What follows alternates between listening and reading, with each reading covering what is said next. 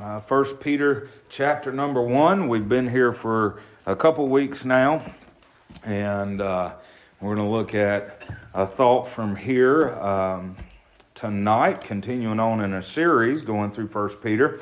And so far, first message I preached, we were all over the book of 1 Peter. Second message I preached, we stayed in verse number 1, and tonight we'll mainly stay in verse number 2. But when you find your place, let's stand in honor and reverence to the reading of the Word of God. We'll look here in verse number 2. We're going to read a few verses tonight, but like I said, we'll mainly stay in verse number 2. The Bible says, 1 Peter chapter number 1, verse number 2, elect according to the foreknowledge of God the Father, through the sanctification of the Spirit unto obedience and sprinkling of the blood of Jesus Christ, grace unto you and peace be multiplied. Blessed be the God and Father of our Lord Jesus Christ, which according to his abundant mercy hath begotten us again unto a lively hope by the resurrection of Jesus Christ from the dead, to an inheritance incorruptible and undefiled, and that fadeth not away, reserved in heaven for you, who are kept by the power of God through faith unto salvation, ready to be revealed in the last time. Thank you for standing. You can be seated. And we're going to be looking at verse number 2 tonight, which for a lot of Baptists is a scary verse. It's got two words in it that scare the Baptists for some reason. That word elect and that word foreknowledge. But we're going to go through here tonight and look at some things. But I want you to understand that it's crucial for us to remain focused on what we have rather than what we do not have, especially when we're in a trial. And this whole series revolves around the trial of your faith. And we're gonna go into a lot of different subjects. And the subject tonight's going to center around salvation. And we'll probably be talking about salvation tonight and next week, maybe even the next Wednesday too. But these are things that we need to know when we are going through the trials of life. Helen Keller said this. She said, "So much has been given me that I have no time to think about what has been withheld." It'd do us all good to just remember that quote, you know. She said, "So much has been given me that I have no time to think about what has been withheld." Now, let me just go ahead and say while we're talking about this, it shouldn't surprise us that the devil wants us to focus on what we can't have. Instead of focusing on what we do have, he wants us to focus on what we don't have or what we can't have. And the greatest example we find in the Bible about this is with Adam and Eve in the Garden of Eden. We don't know how many trees were in the Garden of Eden, but I do know what God told Adam in Genesis 2:16. He says, "Of every tree of the garden thou mayest freely eat." And we find in the Garden of Eden, a perfect place had been created by God and all of his needs had been met. God had given Adam the trees in the garden to provide for him, but Satan was able to get Adam and Eve's focus on what God said they couldn't have. It's pretty amazing. Like I said, I don't know how many trees were in the garden, but there was only one that they were not allowed to eat from. In verse number 17 in Genesis 2, the Bible says, "But of the tree of the knowledge of good and evil, thou shalt not eat of it, for in the day that thou eatest thereof, thou shalt surely die." And here's the thing, as a believer tonight, it's essential that we exercise self-discipline and have an unwavering focus on the gifts that God has given us. And you think about this, the grace of salvation is invaluable. It's more precious than anything. When we think about salvation, and me and Nicole were just talking about this past week, about how people look at salvation here in the South like it's something you check off of a list of things you need to do in your lifetime. They check it off and then they just go on about their business. That is not how salvation ought to work. Salvation is a precious thing. It ought to mean something to us. As a matter of fact, Mark chapter 8, verse 36 and 37, Jesus says, "For what shall it profit a man if he shall gain the whole world and lose his own soul? Or what shall a man give in exchange for his soul?" And you just imagine for a minute that you possess the whole world and all of the riches in it. Imagine that you could do anything that you wanted to. You could be anything that you wanted to be. You could go anywhere that you wanted to go. Imagine that you were the absolute ruler of all things material. Well, it sounds like a dream come true, don't it? But imagine this: at the end of that experience, though, having being and doing as you please, you die. Now imagine that after death, you found yourself in hell forever. Would those few years, those decades maybe, of pleasure be worth eternity in hell? A lot of people would never admit to that, but that's exactly what they say with their life. But here's the thing: salvation is worth more than anything on this earth. Salvation is invaluable.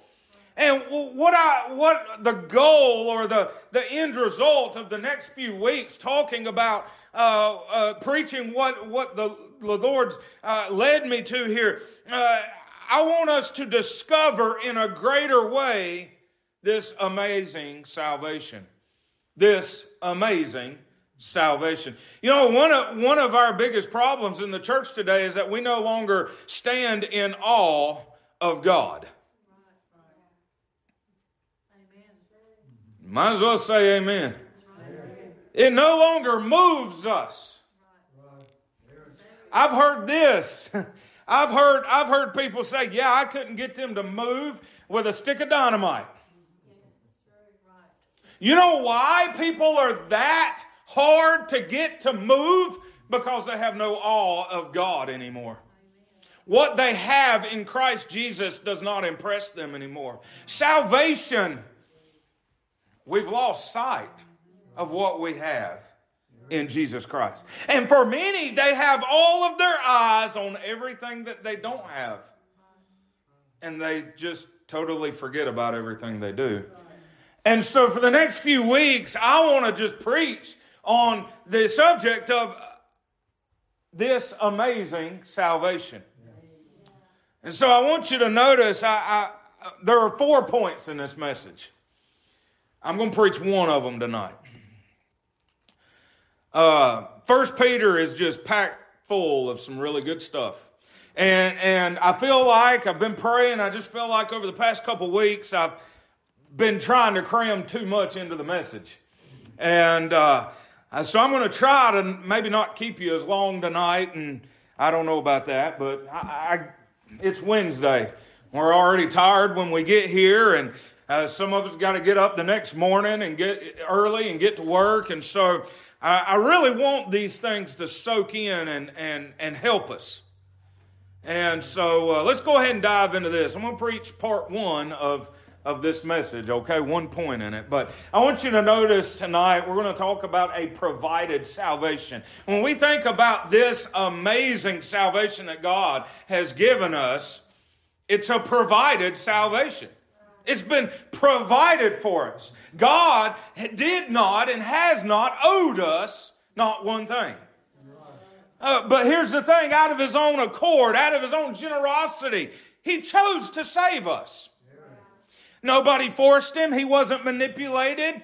It was all because of His goodwill, because of His kindness, because of His love that He saved us. In James chapter 1, verse 18, tells us this. It says, "Of His own will begat He us with the word of truth, that we should be a kind of firstfruits of His creatures." Let me just tell you what happened. God made the first move. Don't label me a Calvinist, but God made the first move, not us. Now listen, we would have never loved God, we would have never desired a relationship with God had He not loved us first. 1 John 4, 9 and 10 tells us that. It says, in this was manifested the love of God toward us, because that God sent His only begotten Son into the world that we might live through Him. Herein is love, not that we loved God, but that He loved us and sent His Son to be the propitiation for our sins. So think about this. Romans 5:8 says, but God commendeth His love toward us, and that while we were yet sinners, Christ died for us. I'm telling you tonight, I'm glad that we don't have to qualify for His love. He loves sinners. We are all sinners. And so that means we're all eligible for His love. Yeah. When it comes to a provided salvation, I want you to notice, I want to look at three things concerning a provided salvation here. And we're going to see them in verse number 2 of 1 Peter chapter number 1. I want you to first of all look at a fatherly design. There's a fatherly design concerning salvation. Look at what it says in 1 Peter chapter 1 verse number 2. It says, elect according to the foreknowledge of God the Father. The sovereignty of God and the free will of man have been a source of puzzlement for centuries. You've got people... Well, I don't know how I'm trying to say this. You've got the Calvinists over here in one corner that say that God elects and foreordains and predestinates everyone that comes into the world. In other words, they literally believe that some people are born to be saved, some people are born to die and go to hell. If you were not predestined from the beginning, then no matter how bad you want to be saved, you're not going to be saved. Because God did not predestine you. That's what they say. That's what they say. And then you've got another corner over here that says everything is about free will.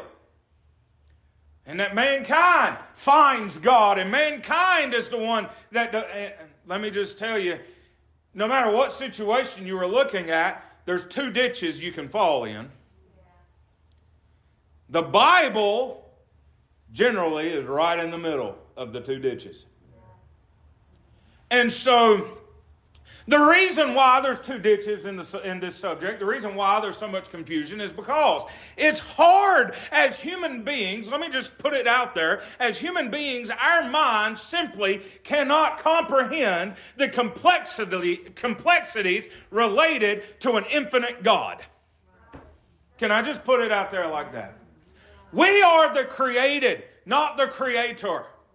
We're not going to figure out everything about God. It's the truth. And some of these people act like they're going to die if they don't know everything.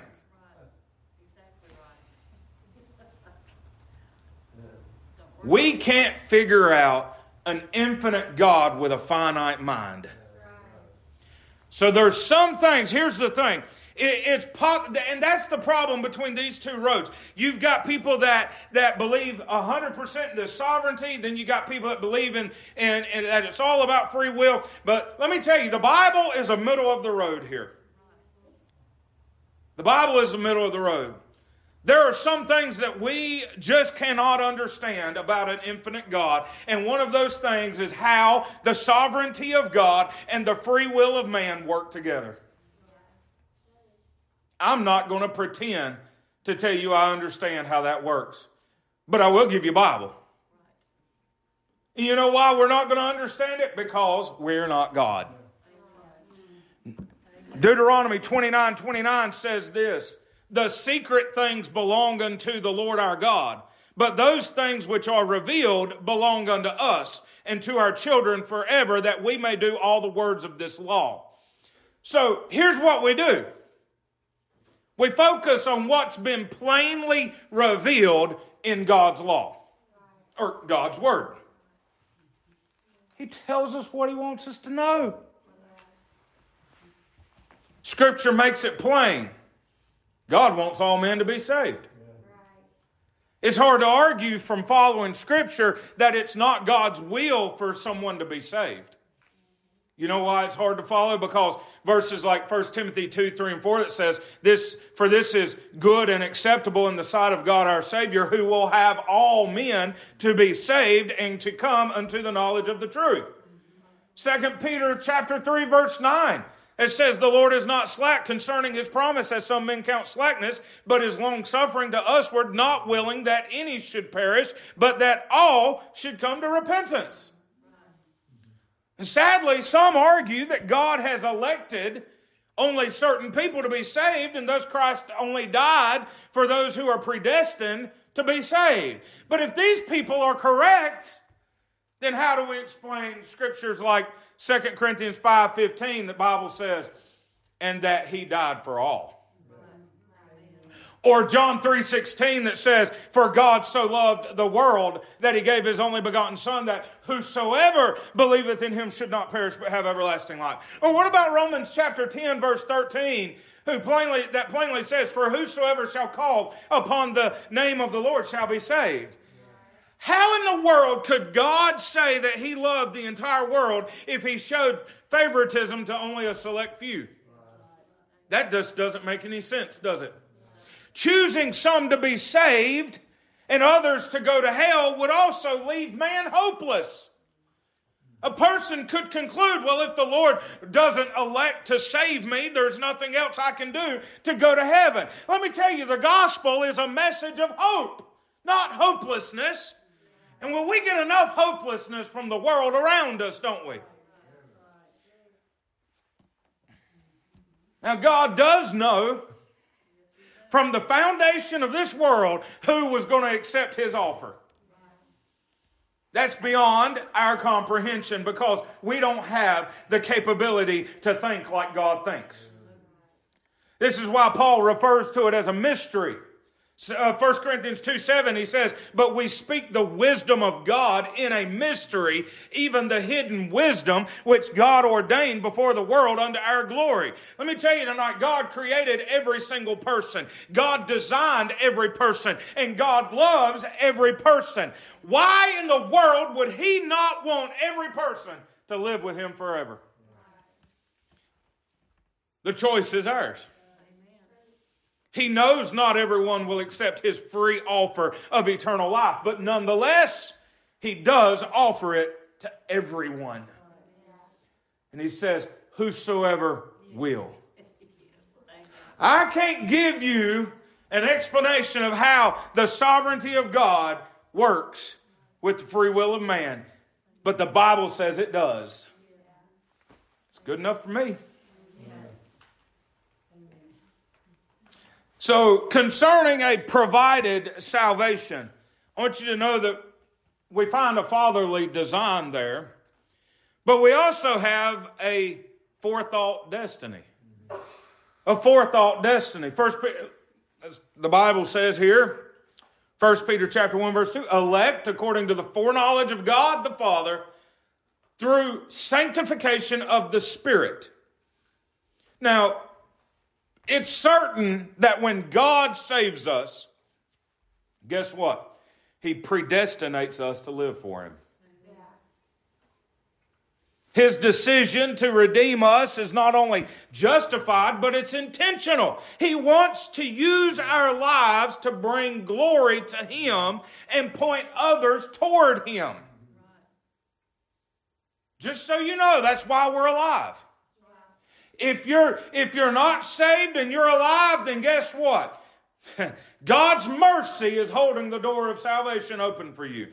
That is the only reason you're alive, is so you've got a chance to be saved.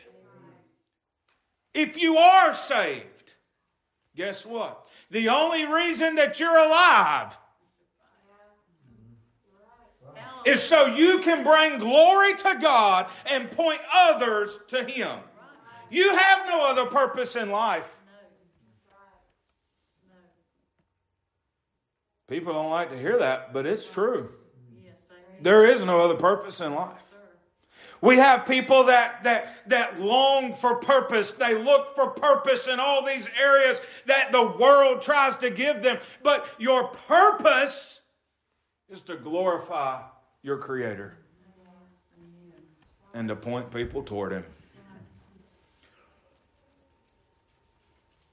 The devil is good at convincing people that there is no reason to live. But we all have an eternal purpose for life. Amen. God doesn't predestine people to heaven or to hell. This is not taught in the Bible. How could God be merciful and loving toward those whom He has predestined to hell? You know what that does? And this is what's so scary about guys that are all the way in with Calvinism. The problem with Tulip, that's their five-point Calvinist.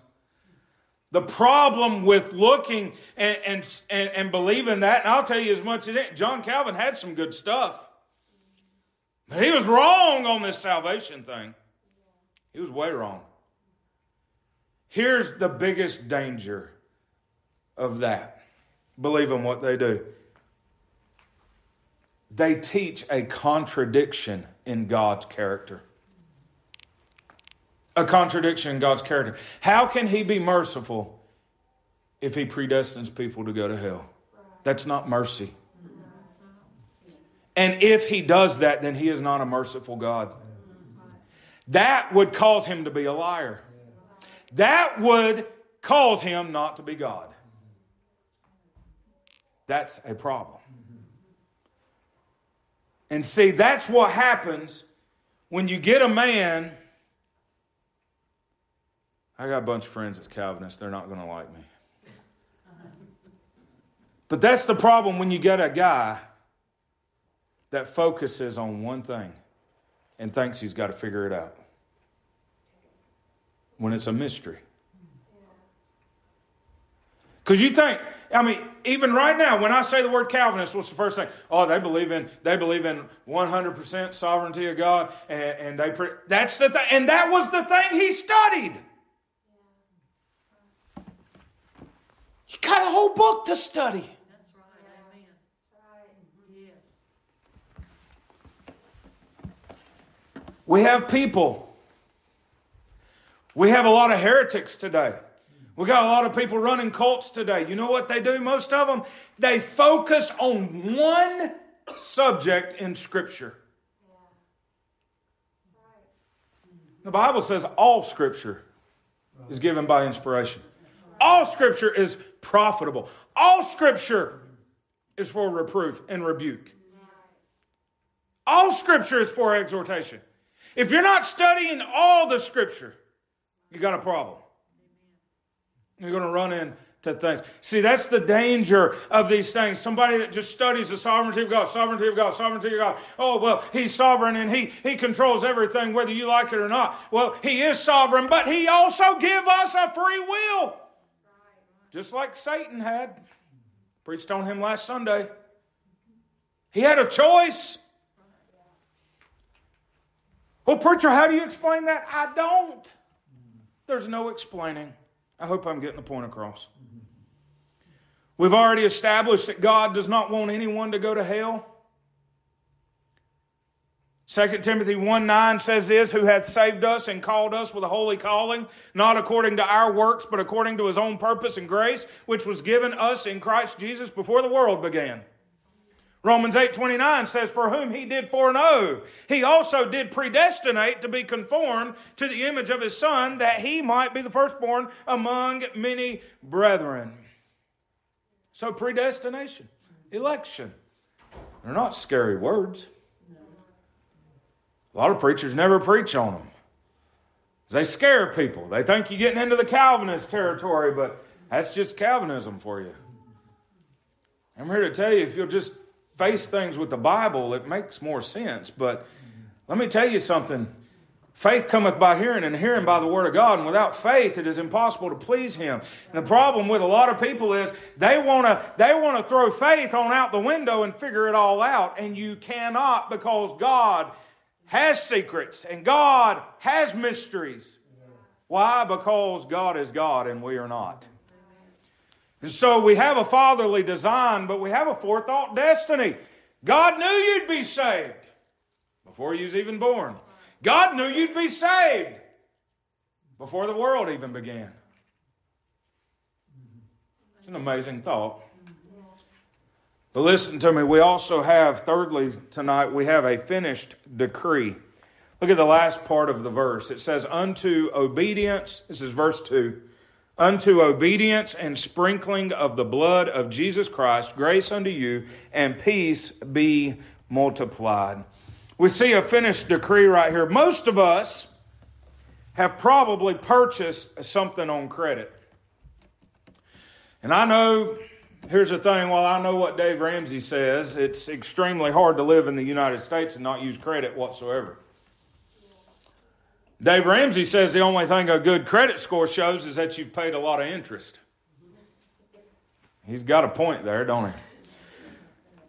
Here's the thing, whether it be a small item at the store, whether it be a major purchase like a house or a vehicle, those monthly payments can be pretty difficult to make sometimes, you know it?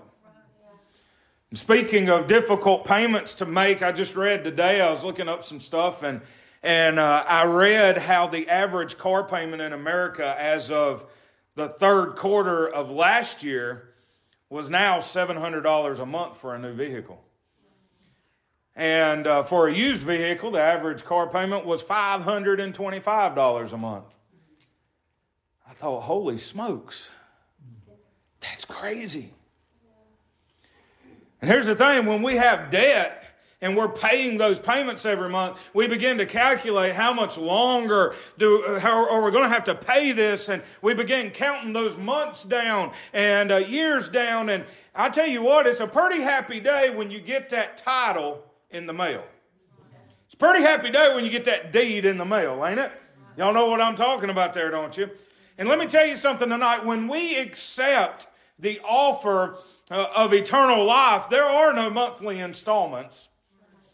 No, there's no monthly installments that need to be paid as long as we live. No, salvation is a free gift. It is paid for in full by Jesus Christ on the cross. And that's what the latter part of this verse is talking about. It's already paid for. You just got to accept it. It's an offer you can't refuse, or you shouldn't.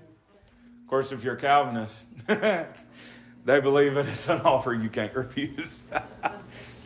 Anyways, I'm going to have to come in one night and just preach on the 5 points of Calvinism.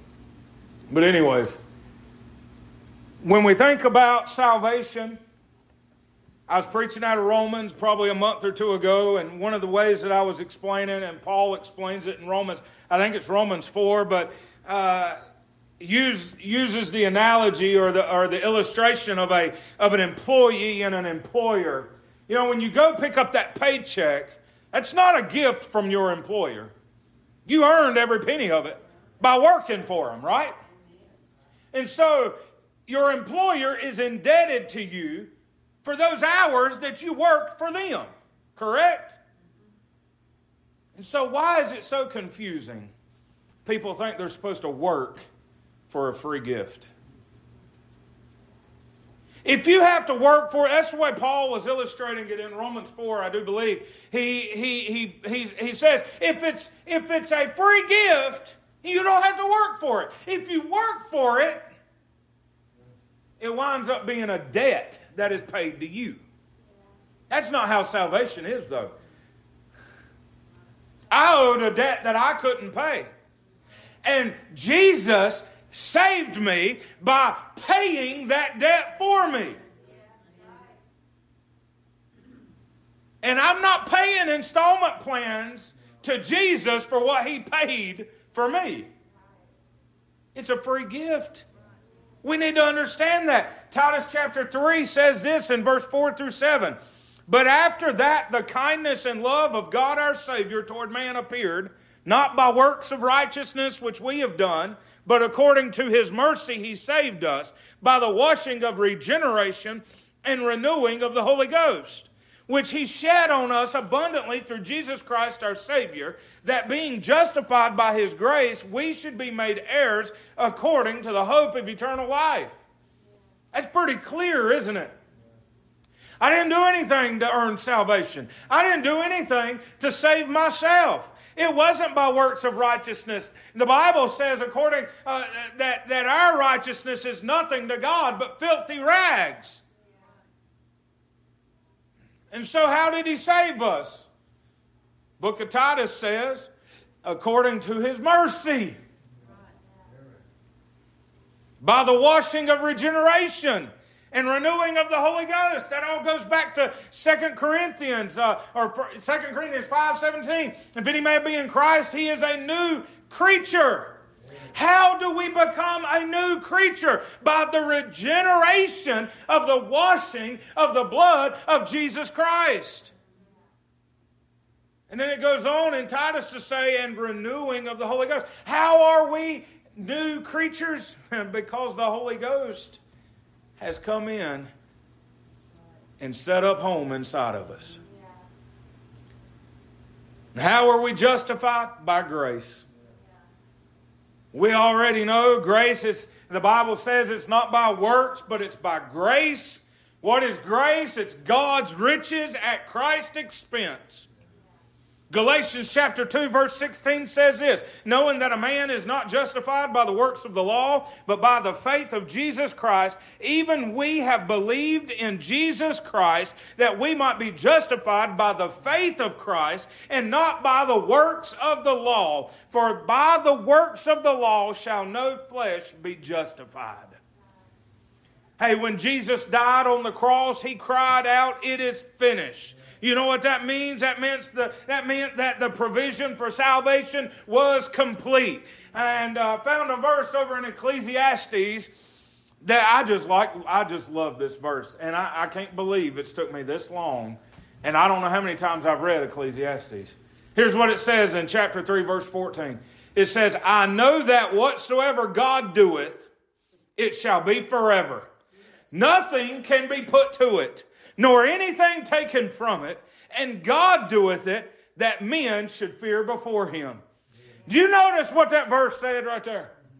You just think about that for a second. The works of Jesus on the cross is incomparable, it is irreplaceable, and any efforts that come after it are irrelevant. Any efforts to save yourself is irrelevant. Any works is irrelevant. The only thing that matters is what Jesus Christ did on the cross. God, through his mercy,